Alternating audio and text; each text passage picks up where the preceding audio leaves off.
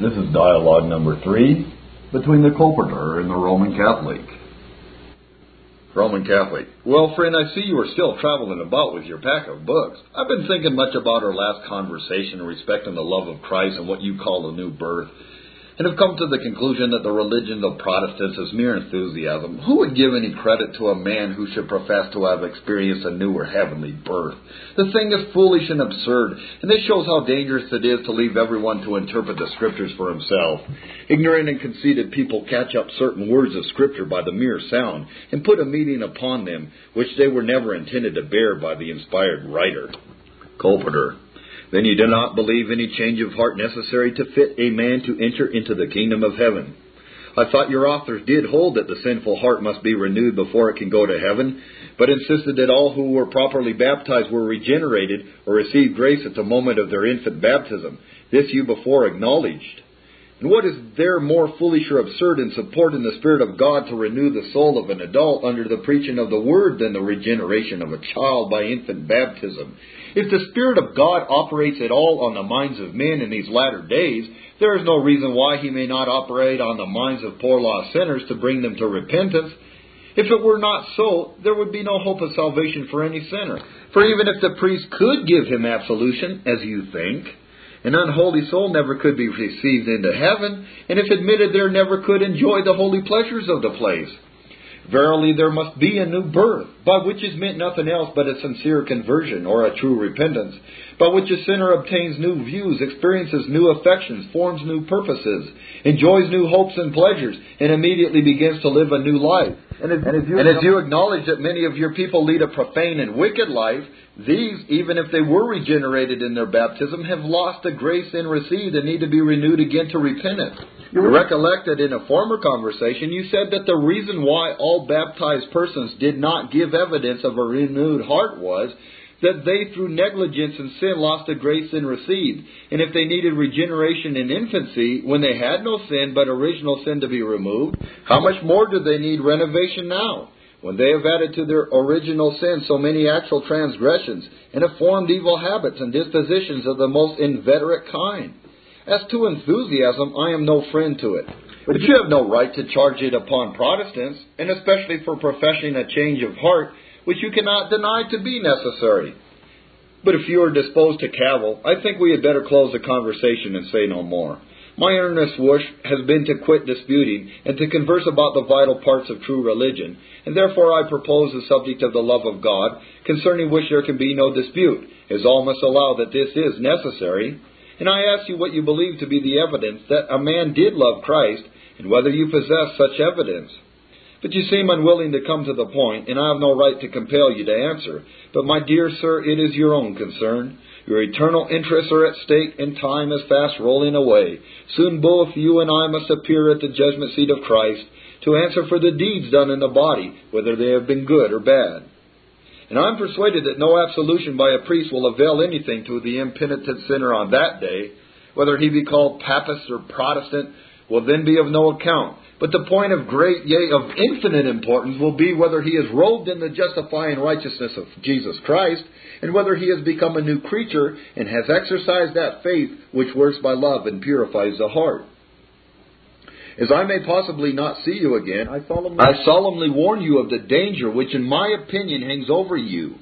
For though it is not my place to judge any man, yet when we think of a fellow creature is exposed to misery, charity requires that we should warn them, whether they will hear or forbear. I cannot be uncharitable in supposing that you are an unconverted man, as you do not profess to have experienced any such change, and indeed do not believe in its reality. But as I feel a real love for your soul, I would affectionately entreat you to look well into this matter, and do not trust so implicitly to the teaching of your priests. They may mislead you to your ruin. Christ said of the scribes and Pharisees, "In vain do they worship me, teaching for doctrines the commandments of men." Do, friend, take this New Testament and compare it with your own, and you will find that they agree in all important points. You will find that a change of heart is no enthusiastic notion, but clearly taught in your own Bible. Catholic. You're mistaken, sir, in supposing I possess a testament. I wish I had one, which our priests will approve. Colporteur. I'm sorry to part with you, but do take this book. You need say nothing about it to the priest, lest he take it from you and burn it. But lest he extort the secret from you at confession, I only lend you the book till I come again. And may God bless a reading of it to your own soul. Dialogue number 4, between the Colporteur and the Roman Catholic. Colporteur: Well, friend, have you read any in the Bible which I left with you when I was last here? Will you let me know what you think of the book?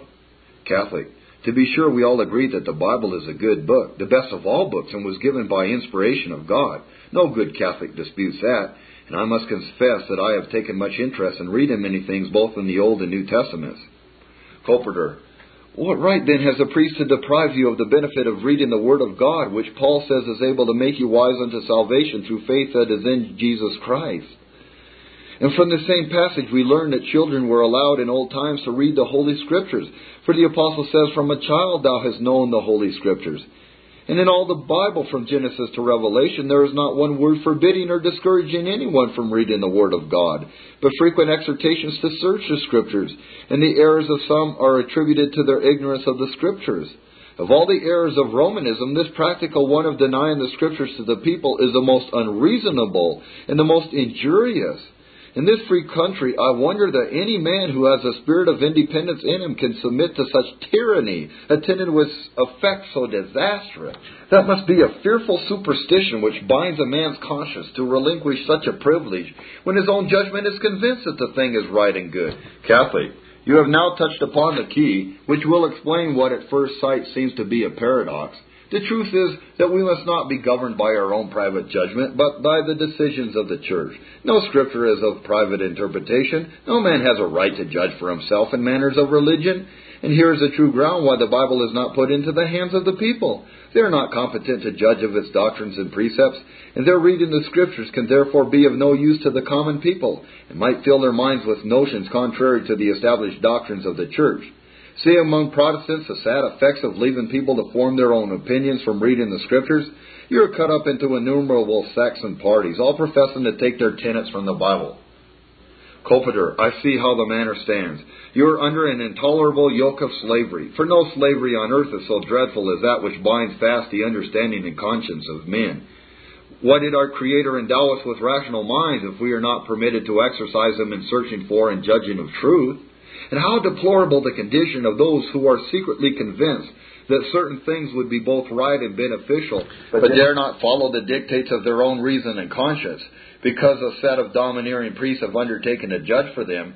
This is a bondage to which I never could submit. I never will pin my faith to another man's slave. Suppose he is mistaken or designedly misleads you. Will he be answerable for the loss of your soul, or for the injury which your spiritual interest may sustain?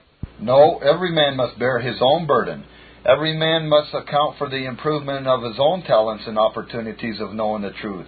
Christ addressed himself to the understanding and consciences of the people, and called upon them to judge of the truth of what he said. Paul addressed the Corinthians as rational men, saying, I speak as unto wise men, judge you what I say. Upon this principle it is perfectly useless for me to endeavor to convince you of the truth. For if you should see the truth ever so clearly, you dare not profess it or act in accordance with it. You must believe what the Church tells you to believe, however absurd or impossible the thing may be, and you can only know what the Church requires you to believe from the priest. And if you should happen to be an ignorant or hypocritical man, you will of course be led astray, perhaps to your eternal undoing. It would be just as reasonable to shut your own eyes and blindly follow the lead of others, when you have the right and the ability to see and choose your own path. And the only text that can be adduced which has the semblance of proving that all men may not read the Scriptures is the one referred to by you, that no prophecy is of any private interpretation. But this text is, in my opinion, altogether perverted when thus applied. I am confident that that is not its true meaning. It implies nothing contrary to the right of private judgment or interpretation, but warns everyone not to pervert an obscure prophecy by interpreting it according to his own pleasure or fancy, contrary to the design of God in uttering it. The prophecy, we are told in the next verse, was spoken by holy men as they were moved by the Holy Ghost, and God will fulfill it, not according to our false glosses, but in its real import. What could be more absurd than for the apostles to address long epistles to the people if they were not allowed to judge of the meaning of those epistles? I am sure you must admit that you are abused by your spiritual guides and deprived of the most important rights and privileges. But my friend, I have no desire to dispute with you or any other man. I'm not fond of controversy. It seldom does any good and often increases the prejudices of those we wish to convince. All I aim at in what I have said, what you will acknowledge to be right, namely to give the subject a fair examination. And I do not see how you can do this without the Scriptures as your guide. For if you are inclined to give implicit credit to everything your priest tells you, then there is an end to all inquiry. But if you wish to be sure that what he teaches you is right, or if not, that you may know in what he errs, then you must refer to the Bible, as you believe that to be the Word of God. One thing, the importance of which you cannot deny, I would earnestly request of you, which is that you accompany your examination with earnest prayer for divine direction. I have the opinion that no one ever sincerely sought divine direction who is not directed essentially in the right way. Indeed, it is the divine promise, seek and you shall find. If any man lack wisdom, let him ask of God, who giveth to all men liberally, and upbraideth not, and it shall be given him. And seek not merely to have your understanding convinced, but pray that the truth may, by the power of the Spirit, have its due effect on your heart. I should think it a small matter to be able to persuade you to become a Protestant. My heart's desire is that you become a true Christian, whether you become a Protestant or not. If your heart is truly renewed, and your faith fixed on the blessed Redeemer, whom your creed holds to be both God and man in one person, if your trust for salvation shall be in His atoning sacrifice and prevalent intercession, I shall be satisfied. My chief aim is to bring my fellow sinners to that Savior in whom I trust I have found redemption for my own soul. I would rather by far see you an humble Christian in the Catholic Church than a zealous Protestant of any denomination without giving evidence of being actuated by the Spirit of Christ. For if any man have not the Spirit of Christ, says Paul, he is none of his. I am far from thinking that all Protestants are in a safe state, or that all Roman Catholics will be lost. I believe that every one, of whatever nation or religious denomination, who truly repents of his sins and sincerely believes in Christ will be saved, and that all who are destitute of cordial faith and repentance must be lost. The point then which above all others I wish to press upon your attention is the religion of the heart, a saving interest in the blessings of the covenant of grace. If your heart be right in the sight of God, then you will be led in the right way in your external conduct. Without vital piety, consisting in supreme love to God and love to our neighbor, it matters little what profession we make or in what connection we stand. My dear fellow sinner, I exhort and beseech you by the love of God and by the tender compassion of our Lord Jesus Christ, that you turn not away from the consideration of the subject. Look back on your past life, from your infancy up to this day, and consider how many sins you have committed. Deceive not yourself, I entreat you, with the notion that the priest has forgiven them. No, he has no such power. If you have not sincerely repented of them all, and been washed in the blood of Jesus, applied by faith, the guilt of all these sins lies heavy on your soul. Listen then to the word of friendly exhortation. Look not unto man, but unto God for pardon. He is able and willing to take away all iniquity, and to receive you graciously, if you will come unto Him in the new and living way which He has ordained. Christ stands and knocks for admittance into your heart. Christ is suspended on the cross, cries unto sinners, Look unto me, all ye ends of the earth, and be ye saved. Christ invites the weary and heavy laden to come unto Him and find rest. He says, If any man thirst, let him come unto me and drink. Behold, the fountain of life is open, and the water of life is freely offered. The Spirit and the bride say, Come. Let him that heareth say, Come. And whosoever will, let him take the water of life freely. Behold, now is the accepted time. Behold, now is the day of salvation. Seek therefore the Lord while He may be found, and call upon Him while He is near. Let the wicked forsake his way, and the unrighteous man his thoughts. Let him return unto the Lord, and He will have mercy on him, and to our God, for He will abundantly pardon. Lay to heart these solemn, tender exhortations from the Word of God, and let your heart bend in humble submission to the will of God. Behold, He waits to be gracious. Dialogue number 5, between the colporteur and the Roman Catholic. Roman Catholic. I find that you are disposed to refer to the Bible for the proof of all your doctrines, but we maintain that many things which Christ and His apostles ordered in the Church can be learned only by tradition. It is a matter of no consequence whether a law is written or not, provided we know it emanates from the proper authority.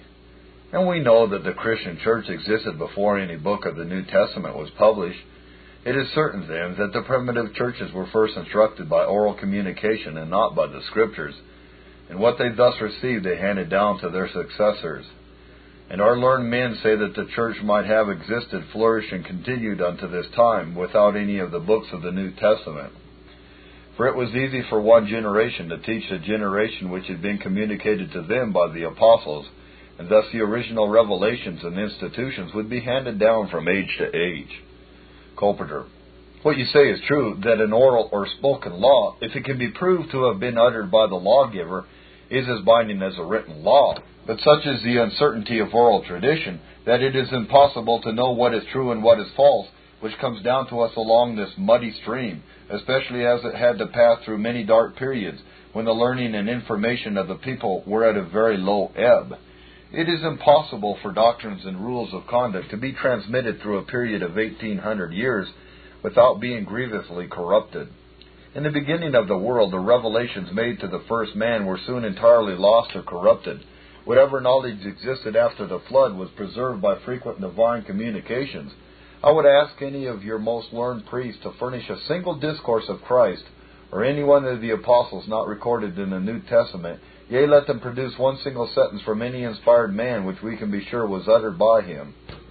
Now, if they cannot furnish the very words spoken by Christ or his apostles, they ought not to pretend that they are in possession of a portion of the Word of God which was never committed to writing. And if we go up near to the times of the apostles, when it might be thought that many things would have come down by tradition to men living in the 2nd and 3rd centuries, yet we find by the writings of that age, which remain, that the most learned doctors of the church knew nothing of the sayings and doings of Christ and his apostles, but what they read in the New Testament. Or as some real facts did float down this stream, they were mingled with so much that was false, that it was impossible to distinguish a true facts from the lie and legend. When the early fathers, as Irenaeus, Tertullian, and so on, appealed to tradition to prove the doctrine and usages of the church, they did not refer to doctrines and facts not in the New Testament, but to those which were commonly known and believed by all Christians. For when these fathers mention the things handed down by tradition, they are found to be the articles of the early creeds, which were drawn up for the use of the new converts. Catholic: But if they add these things recorded in Scripture, why appeal to tradition? Colporteur: Because they were contending with heretics who denied the fundamental doctrines of Christianity and did not receive the Scriptures as a true account of the Christian religion. Against such they appealed to the universal tradition of all the churches, all of which in every part of the world had received the same leading facts and doctrines. Catholic: In regard to the books of the New Testament, you are, after all, obliged to resort to tradition. For how do you know that the Gospels and the Epistles were really written by the evangelists and apostles, but by traditions? Colporteur: This, I know, is an argument greatly boasted of by your writers, but if it were granted, that is, by the testimony of the early church, that we know which books are part of the canon, it would go but a very little way to establish the Roman doctrine of tradition as a rule of faith. The fact that certain books were received as inspired by the universal church is one of so public a nature that it could easily be transmitted by written testimony of the successive ages, but this does not prove that a revelation distinct from that in the New Testament could be safely handed down in this way.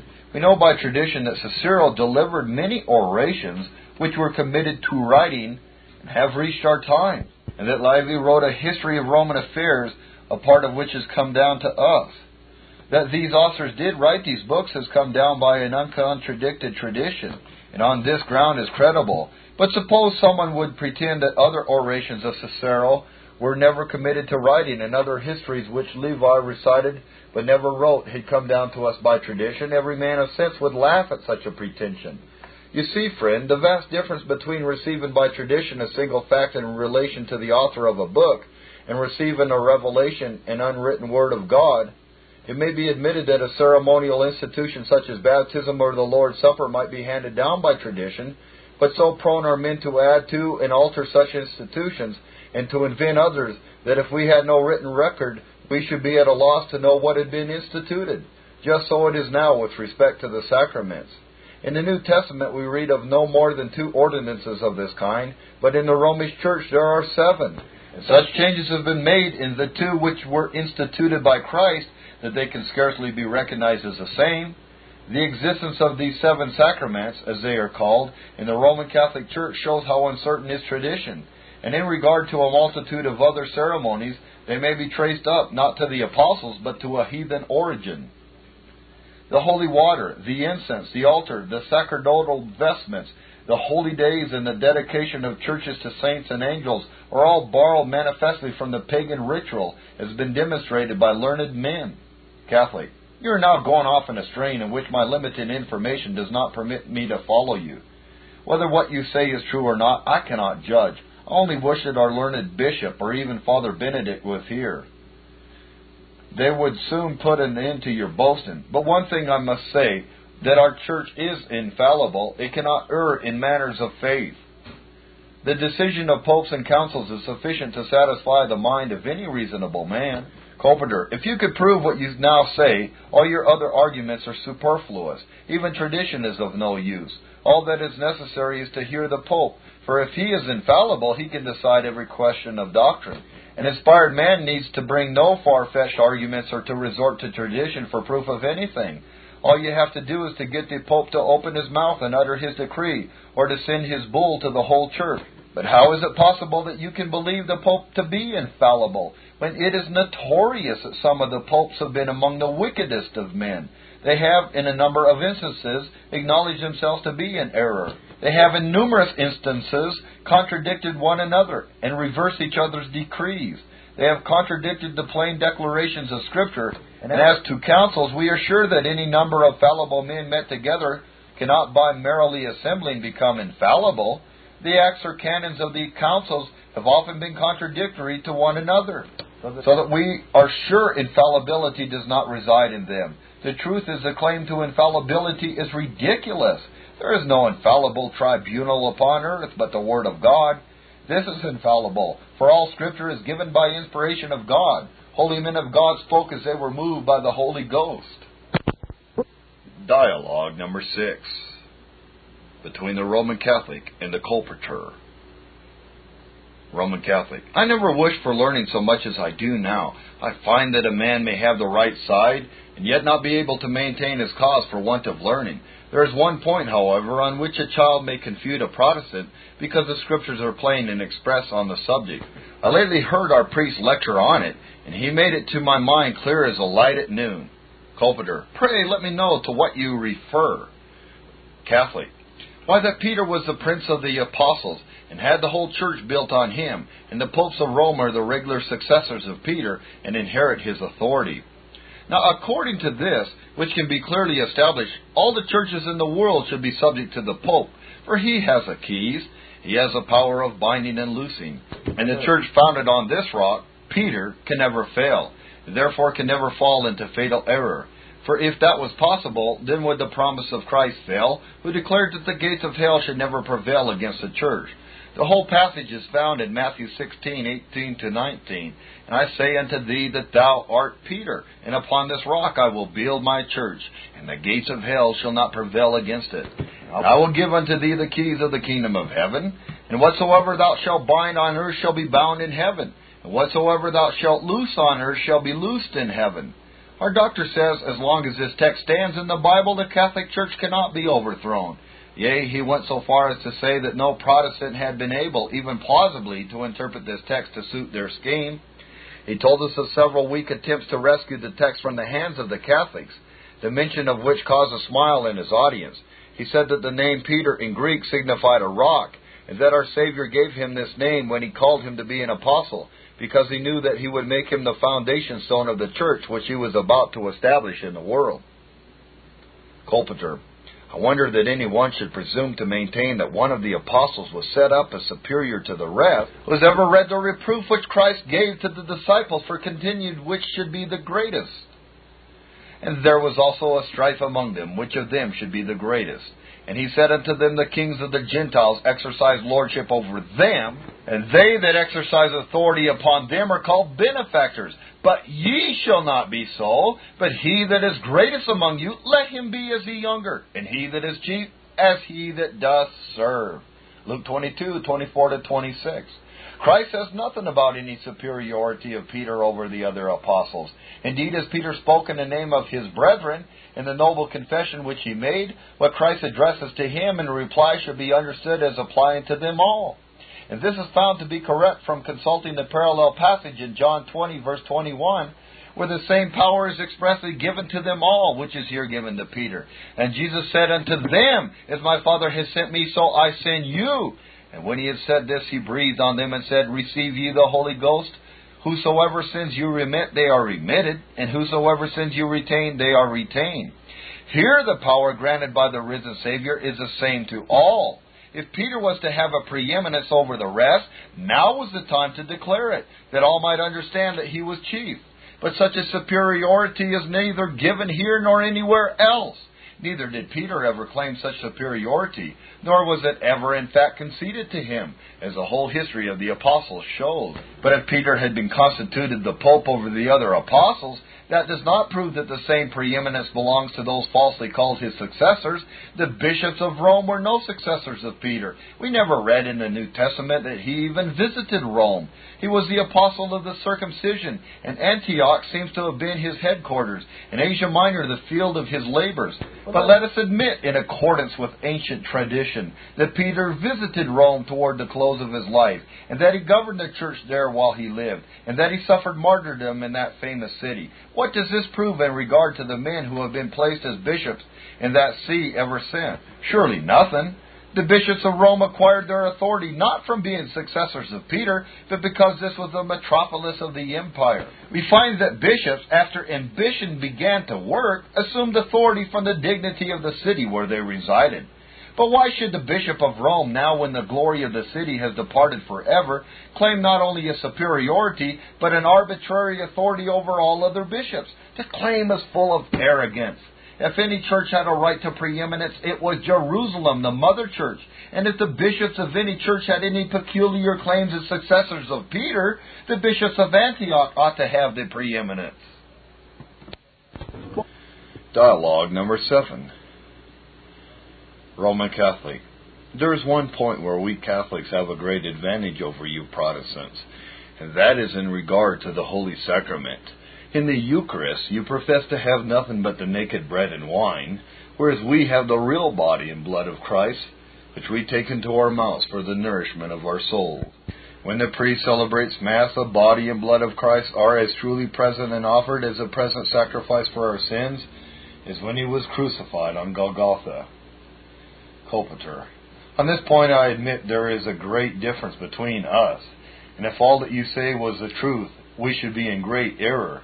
But on the other hand, if your doctrine of transubstantiation is false and unscriptural, you will be convicted of the grossest idolatry in worshipping a wafer for a god.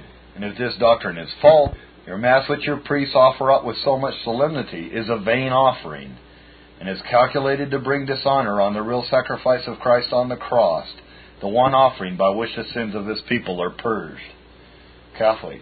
How can you, a Bible man and so great a stickler for going according to the very letter of the Scripture, pretend that the doctrine of transubstantiation is unscriptural? Does not our Lord say expressly when He held the bread in His hand, "This is my body"? Now everyone knows that the bread cannot be His body without being changed into His body. We insist on the literal interpretation of the words. No doubt this is a great mystery, and so is the Trinity and the incarnation of the Son of God. But a true faith embraces all mysteries, and the greater the mystery, the greater the miracle, and the more worthy of God with whom all things are possible.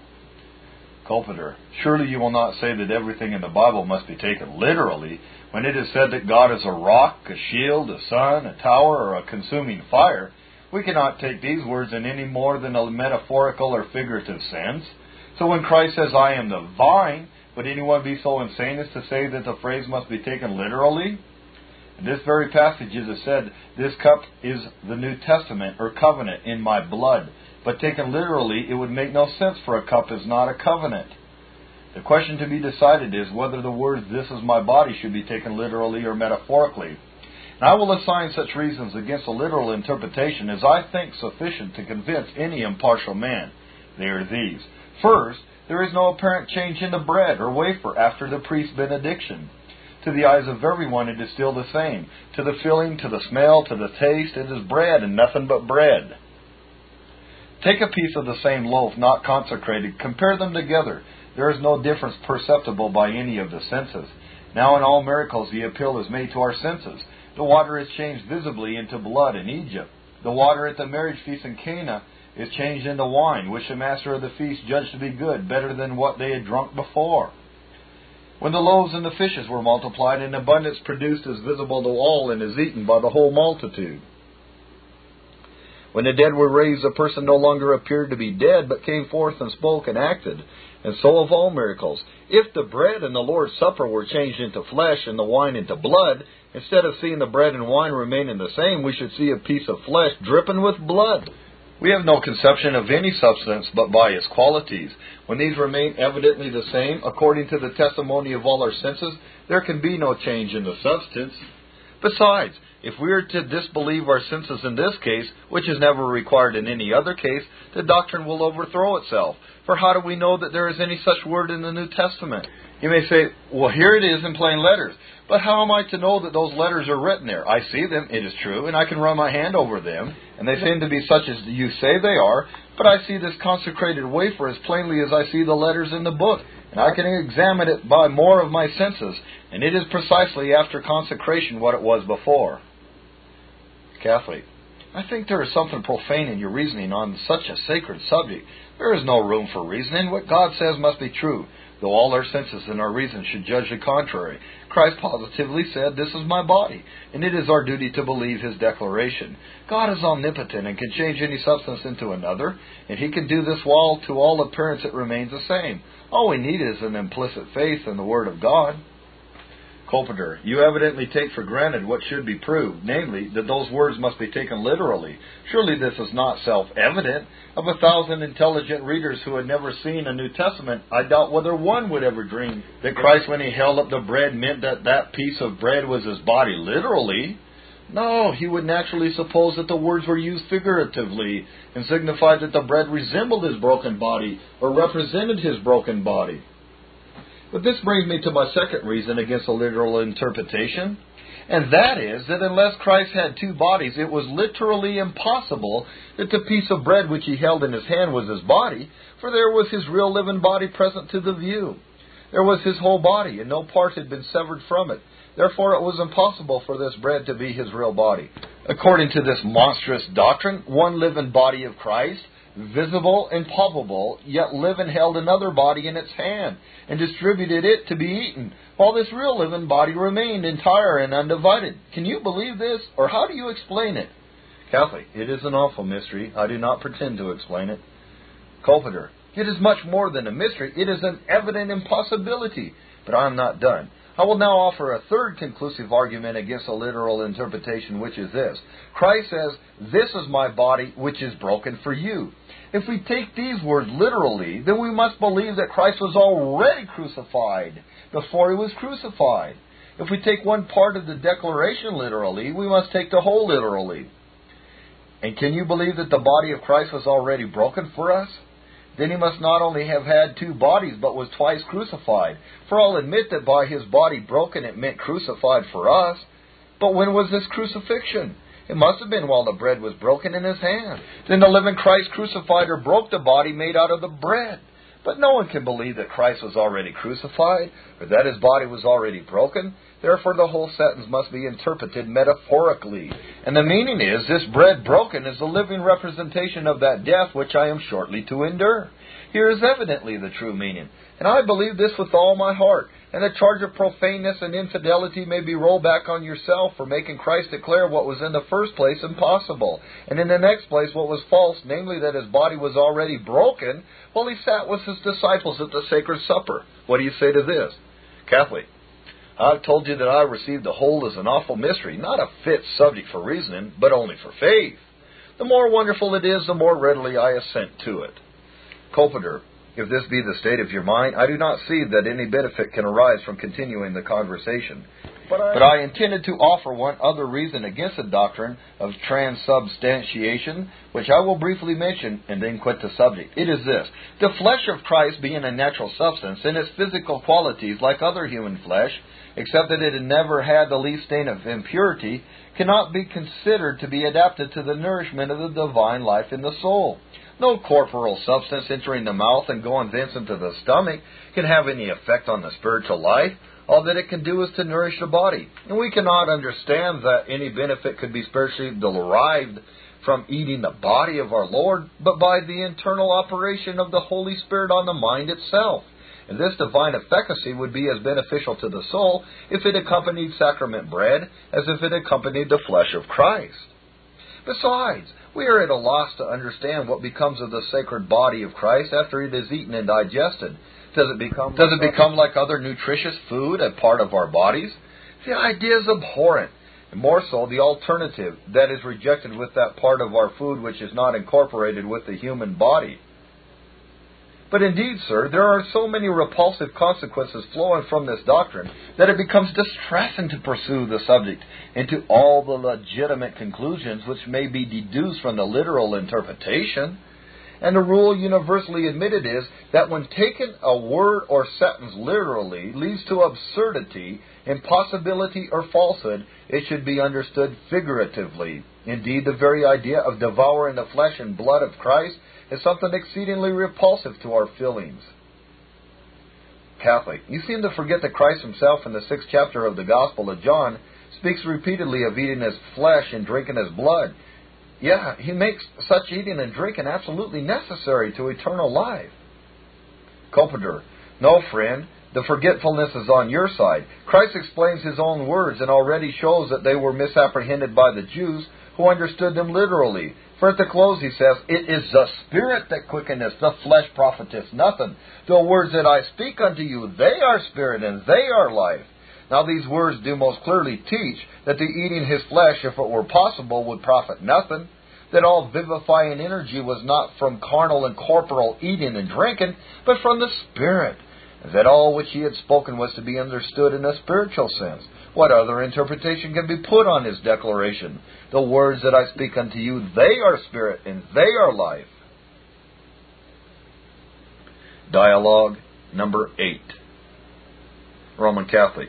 You went away the other day before I had time to say all that was on my mind. But I do not care to go back to the subject we were on, about fasting on Friday. I know that you Protestants are not fond of fasting. Our priest called here since you passed, and I told him something of our conversation. He laughed heartily and observed that a dislike of fasting and other restraints of religion was a true secret of Protestantism. He said there was more of appetite and the love of ease and of conscience in what was falsely called a Reformation. Luther, he said, being a priest and not being permitted to marry, broke his vow and tempted a nun to break hers, and so they struck up an impious match. The Reformation, founded on perjury, he said, was a thing abhorrent to every honest man. He moreover said Protestantism was downright heresy, no religion at all. Or if it might be called religion, it was a system of the devil to lead men to destruction. They have, said he, no priests rightly consecrated, none who have derived their commission by an uninterrupted succession from the apostles. They therefore have no power to remit the sins of any, and they do not pretend to it. But what is more important than all, they have not the body of Christ to give. But our Lord says, except ye eat my flesh and drink my blood, ye have no life in you. And above all, the sacrifice of the Mass they utterly reject. And it is by this offering that God is propitiated for the living and the dead. What, said he, would become of your unhappy friends, now suffering the torment of fire in purgatory, were it not for the Masses which are said for them? I told him that from not knowing the Scriptures I was unable to dispute with you, and on the account I wished to obtain a Bible. He answered that I had no business to enter into any controversy with these men. Turn away from them, he said, or turn them over to me. I will soon dispose of 6 of these vagrants who go about the country deceiving the simple-hearted people. I confess, however, that I am not perfectly satisfied with this kind of implicit faith. I do want to be able to give a reason for my religious belief. Friend, what is your opinion of the Mass? Colporteur. My dear sir, It is the most barefaced idolatry that was ever practiced. It not only has no foundation in the Holy Scriptures, but it is an institution of the most abominable idolatrous worship. It is nothing else than the worship of a piece of bread under the notion that this bit of bread, by the priest's words, has been changed into the real body of Jesus Christ. The whole superstition of the Mass is founded on the absurd doctrine of transubstantiation. When they have converted the sacred elements of bread and wine into the body and blood of Christ, then the priest offers it up as a sacrifice, a real sacrifice of the broken body and shed blood of Christ. This is the sacrifice of the Mass which the priests offer for the living and the dead. Well, if Christ be there visibly present, He ought to be worshipped. Accordingly, they elevate the host, that is, Christ just formed out of the bread and wine, and that the object of divine worship may be fairly present, they maintain not only the presence of Christ's flesh and blood, but of His soul and divinity. And yet the worshipper sees nothing but the outward appearance of a wafer and some wine in a vial. And this celebration of the Mass forms now a principal part of the worship of the priest. And many are hired to say a multitude of Masses for the deceased, which they celebrate in private. Now the very wafer which they pretend is the real body of Christ may be kept until it is corrupted like any other bread, or it may be eaten by mice or other vermin. This whole service of the Mass, celebrated with so much pomp and ceremony, has no manner of support from the Holy Scriptures. Indeed, if a person well acquainted with the New Testament should be introduced into a popish chapel, while the priests were celebrating High Mass, he would never suspect that he was in a Christian church. He would be ready to suppose that he was witnessing the worship of some heathen temple. Catholic, what you said about the doctrine of transubstantiation has made a considerable impression on my mind. And I told my father confessor that I could not disbelieve my own senses. I told him that I would not hesitate to believe that it was the real body and blood of Christ, if I could see any appearance of or change of the bread into flesh. Upon this he solemnly assured me that in more instances than one, blood had actually been seen dripping from the host when laid up in the sacred vessel where it was kept. But this rather makes the matter worse, for where there is no appearance of flesh or blood, we must think that no change has taken place. And then a want of right intention in the priest nullifies the sacrament. And who can ever know when the real body is present, since the appearance is the same, whether the change takes place or not? Colporteur, upon speaking of the errors of the Romanists respecting the sacraments, I neglected one, which all must admit to be in direct opposition to the plain words of our Lord. And this is so manifest that even the most zealous advocates of the Church of Rome do not pretend to deny the fact that there has been a departure from what Christ ordained and practiced when He instituted the Sacred Supper. You will understand me to refer to the universal practice in the Romish Church of administering the bread only to the people and withholding the wine which is partaken of by the priests alone. Now our Lord took the cup, and having blessed it, He gave it to His disciples, saying, "This cup is the New Testament in my blood, shed for the remission of the sins of many. Take, and drink ye all of it." Matthew 26:27. And Paul, who received his instructions for administering this ordinance immediately from the Lord Jesus Christ, makes mention of the wine equally with the bread. For he says, "After the same manner also He took the cup when He had supped, saying, This cup is the New Testament in my blood. This do ye as oft as ye drink it in remembrance of me. For as oft as ye eat this bread and drink this cup, ye do show the Lord's death till He come." Now we would ask, what human being has a right to change the ordinances of the Lord? Who has authority to break one of Christ's commandments and teach men to do the same? Here is an evident usurpation of divine authority. If the Pope or a council can do this, then they may change the religion of Christ into something entirely different from the original institution, which in fact they have done. Neither prophets nor apostles ever pretended without divine direction to change the ordinances of the Almighty. Catholic, no doubt there was some weighty reason for this change. I've understood that it was found impracticable to administer the cup without the risk of spilling some drops when the cup was placed in the hands of aged and paralytic persons. And when the wine was changed into the blood of Christ, it would have been a horrible profanity for a single drop of this precious blood to be suffered to be lost. Colporteur, this impious mutilation of a divine ordinance I find is closely connected with the monstrous doctrine of transubstantiation, the unreasonableness of which has already been demonstrated. But I would ask whether the danger of profaning the blood of Christ was not as great when the supper was first instituted as at present. Why did not the omniscient Savior foresee the danger and provide against it? The apology for the change is really too ridiculous to deserve a serious consideration. Catholic. Our priests assure us that by having the cup withheld, we suffer the loss of no real privilege, for the whole body and blood of Christ is contained in every particle of the bread, so that he who partakes of what appears to be bread receives the whole Christ, just as much as if he had partook of the cup also. Colporteur. If this were true, it would furnish no apology for violating the plain command of our Lord and mutilating a sacrament instituted by Him. But if the use of the cup is altogether superfluous, why do the priests partake of the wine? Christ never appointed the bread to be a sign of the pouring out of His blood, and there is nothing in the breaking and eating of the bread which is suited to represent the shedding of blood, which is strikingly represented by the use of the cup. I would appeal to your own good sense, whether this mutilation of the ordinance of the Lord can be justified. You have brought forward what your priests have told you, but do their apologies satisfy your own mind? Do you not see that if they may do this, they may, on one pretext or another, set aside all the commandments of God, and to pretend to bind the consciences of men by devices and institutions of their own? To them may be applied in all its force a rebuke of our Savior to the Jews. In vain do they worship me, teaching for doctrines the commandments of men. I am sure that no mind which is not blinded by prejudice can believe that the priest can be justified in the thing. Now, friends, speak plainly of the convictions of your conscience. Do you in your heart believe that they are right in thus violating the command and going contrary to the example of the Lord Jesus? Come, speak. Catholic. Well, I must tell the truth. I do not think that there is any warrant for this change. But I do not know what light Father Benedict may be able to cast on the subject. This Reformation audio track is a production of Stillwater's Revival Books. SWRB makes thousands of classic Reformation resources available, free and for sale, in audio, video, and printed formats. Our many free resources, as well as our complete mail-order catalog, containing thousands of classic and contemporary Puritan and Reformed books, tapes, and videos at great discounts, is on the web at www.swrb.com.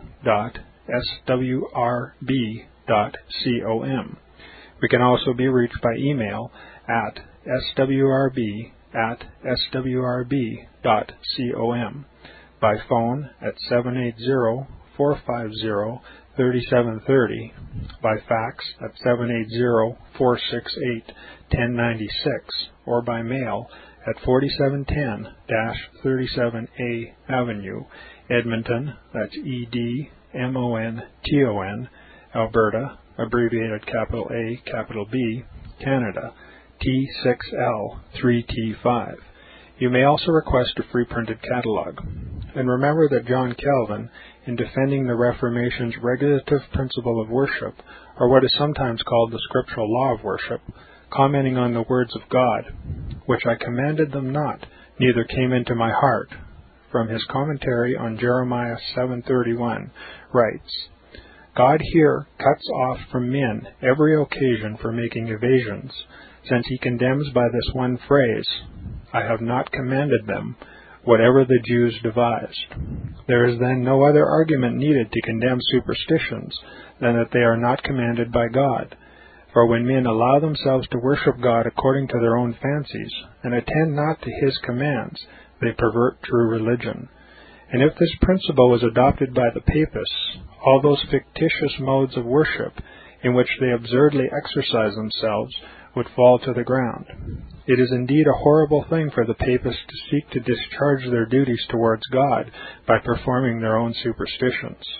There is an immense number of them, as it is well known, and as it manifestly appears. Were they to admit this principle, that we cannot rightly worship God except by obeying his word, they would be delivered from their deep abyss of error. The prophet's words, then, are very important, when he says that God had commanded no such thing, and that it never came to his mind, as though he had said that men assume too much wisdom when they devise what he never required, nay, what he never knew.